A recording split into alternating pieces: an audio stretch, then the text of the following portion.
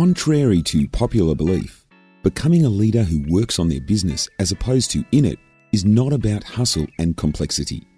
It's about implementing scalable systems and process inside your business that allow team members to be empowered. Since 2015, Jess Densley has been working with business leaders to do exactly that. If you want some tactics to take your business up a notch, listen to this latest episode from Jess. And if you want more, go to jessdensley.com. Now, here's Jess.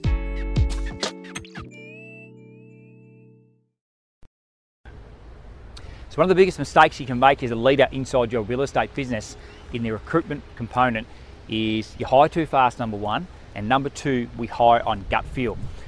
So your role as a leader in the recruitment part of your business should make up about 10% of your week. You look at 40, 50 hours in your week, you should be looking at about 10% of that should be made up of the recruitment part of your business. There's two stages that I talk about to master when you're looking to recruit new people.